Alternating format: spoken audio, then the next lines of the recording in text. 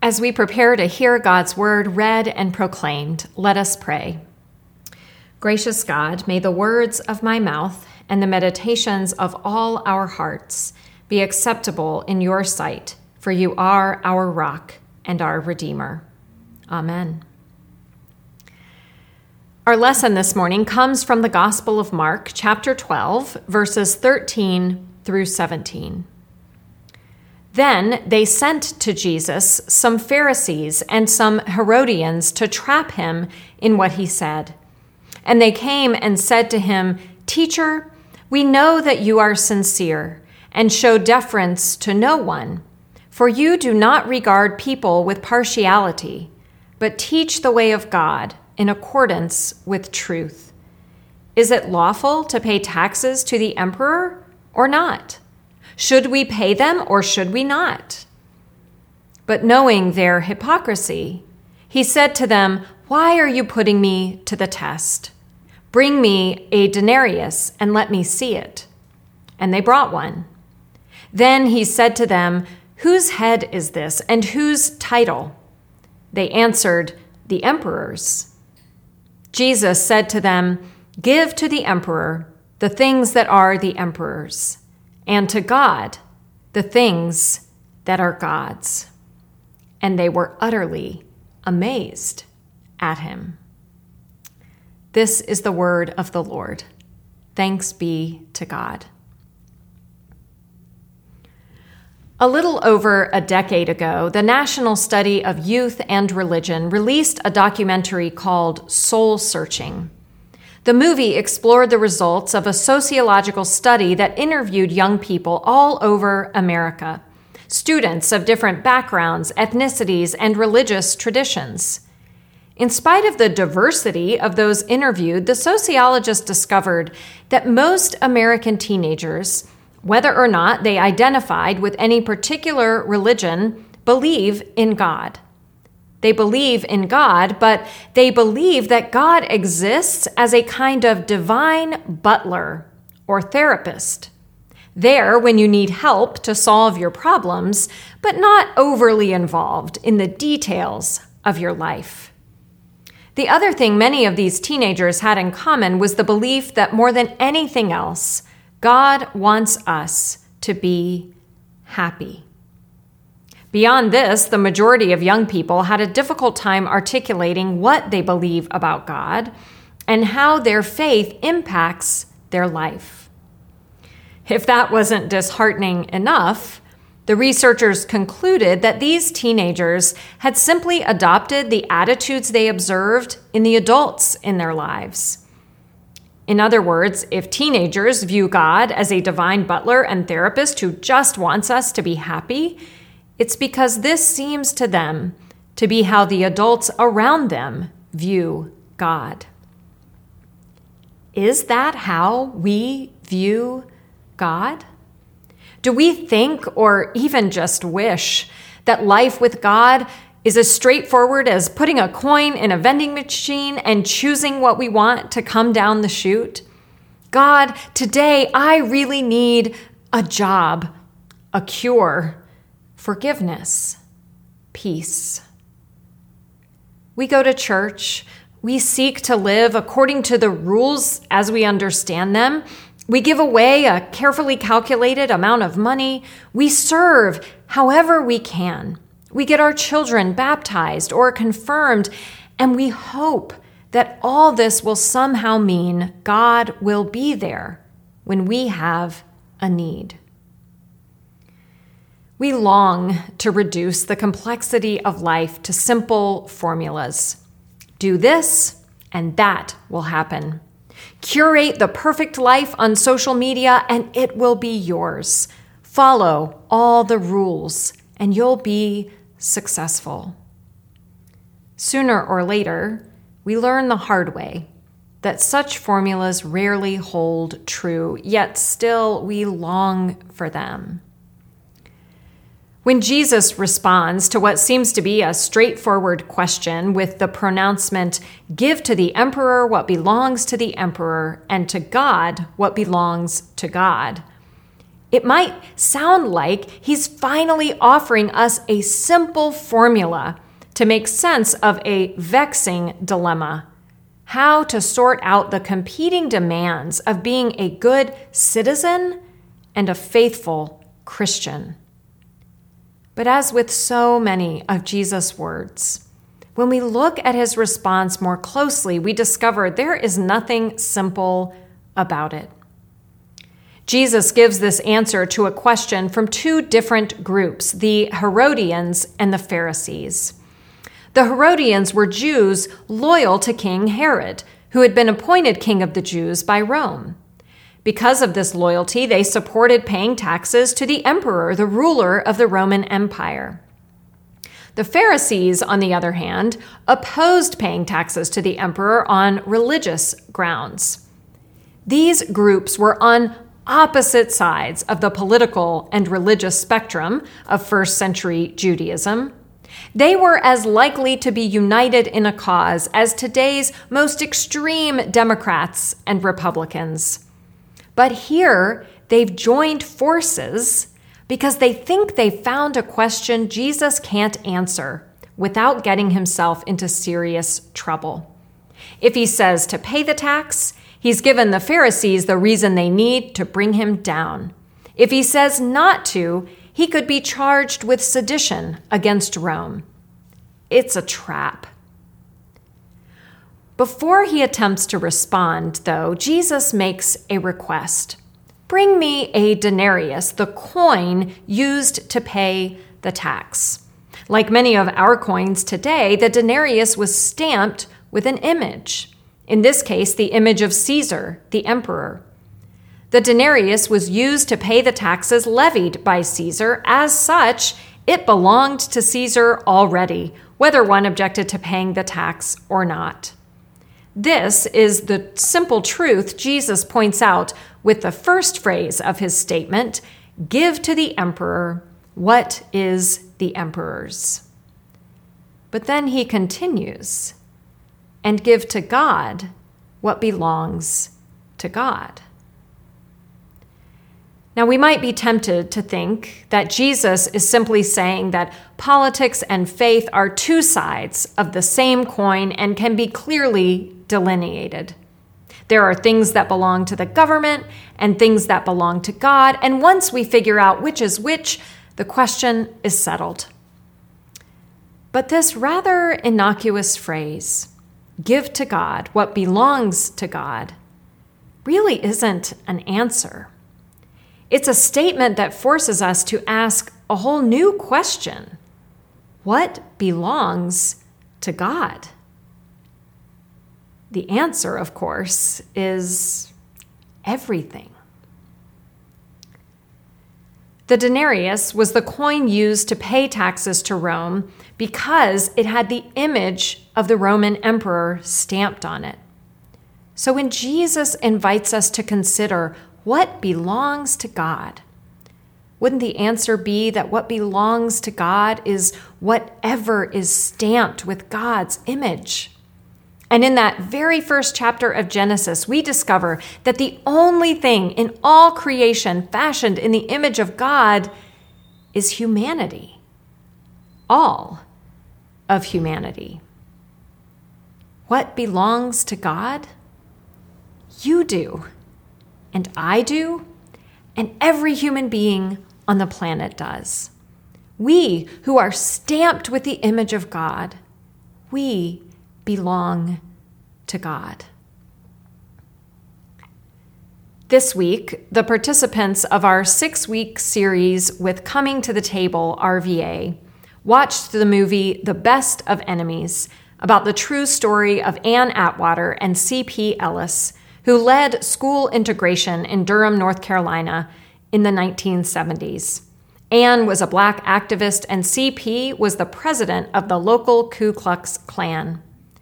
At the beginning of the movie, we see C.P. at a Klan meeting, standing at a podium under a banner which reads, "Our race is our country."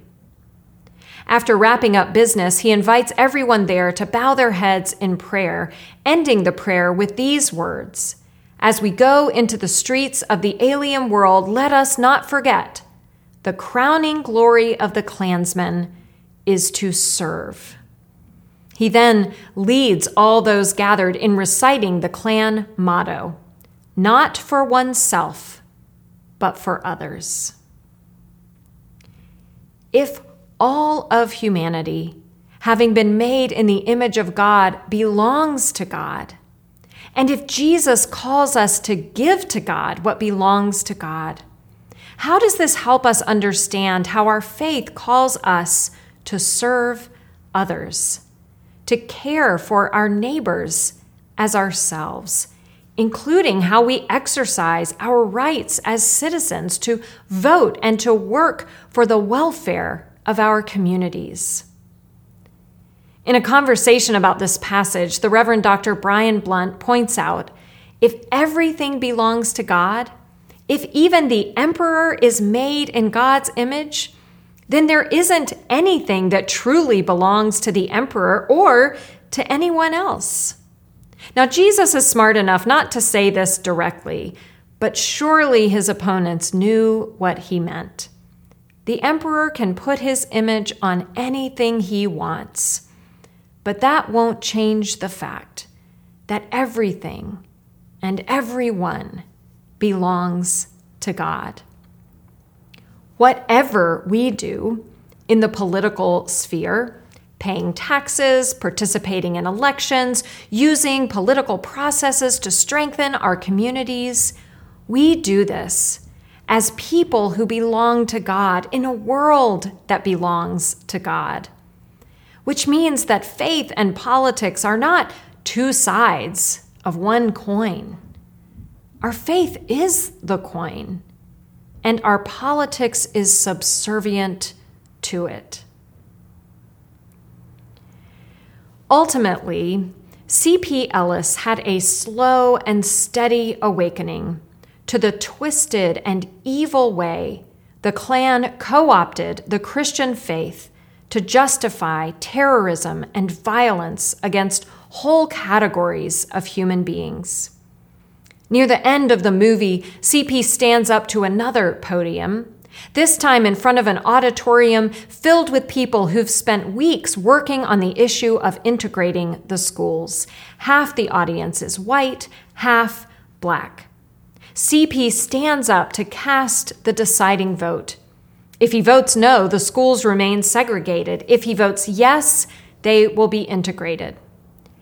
Everyone there already knows how CP is going to vote because he was put in this position for this very moment. The Klan believes CP will vote their interests because CP belongs to the Klan. Looking out at that crowd, half of which is prepared to be vindicated and half disappointed, and all of them knowing what to expect, CP says this.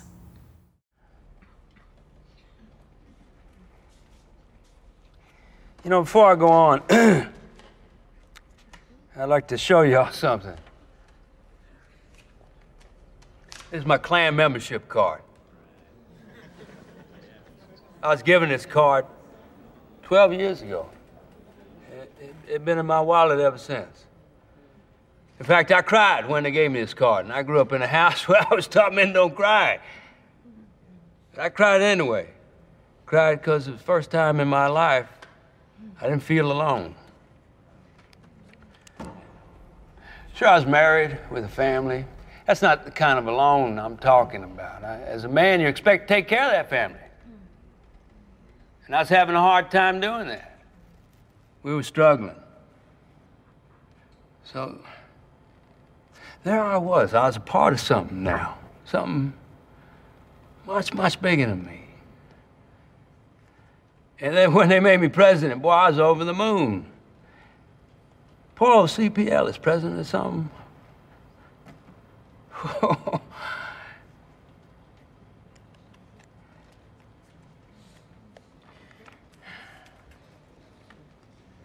It's a real brotherhood, it is. In the Klan, you look out for one another. Nobody's left behind. Everybody does for everybody else. In fact, it says it right here on this card. It says, non silva sed anthar, which means not for oneself, but for others. That's our motto. But see, now I got a problem. There's a problem. Because there's a lot of that going around right here in this room. People doing for others. Last 2 weeks been full of people just doing for others. And they're not just white people. There's a lot of black folk doing for others too.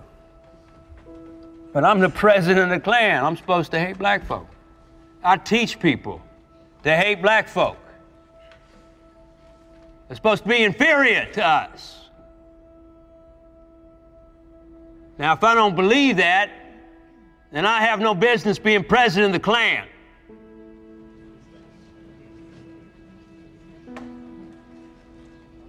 Well, I don't believe it. So my problem is, I don't have no need for this anymore.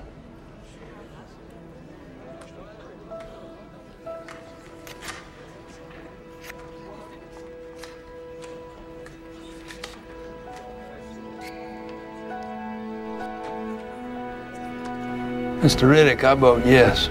Jesus!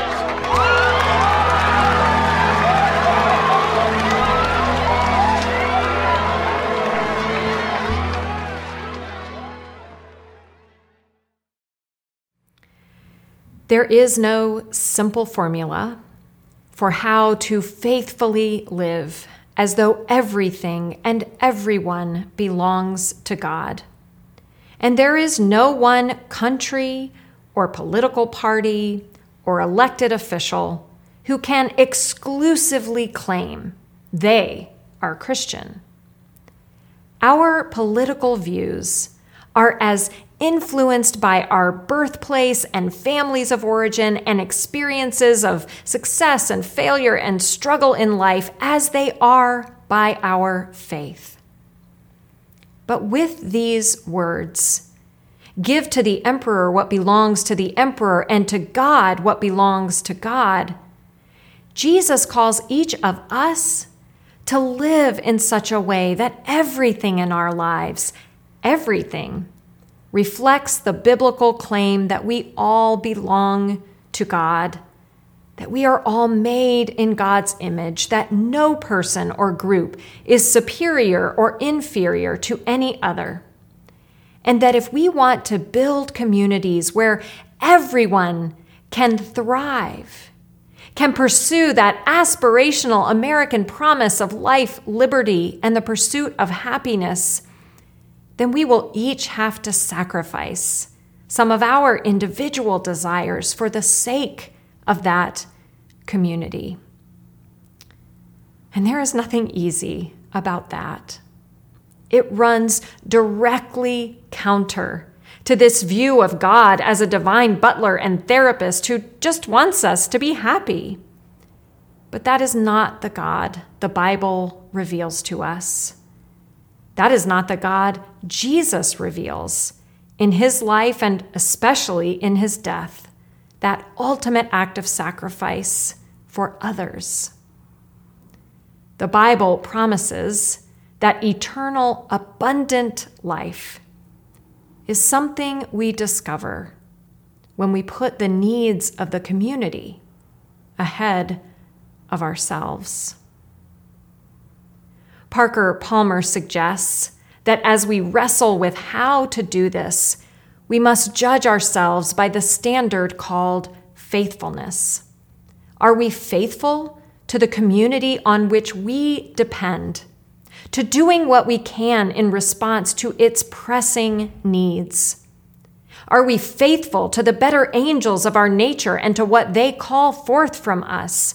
Are we faithful to the eternal conversation of the human race, to speaking and listening in a way that takes us closer to truth? Are we faithful to the call of courage that summons us to witness to the common good, even against great odds?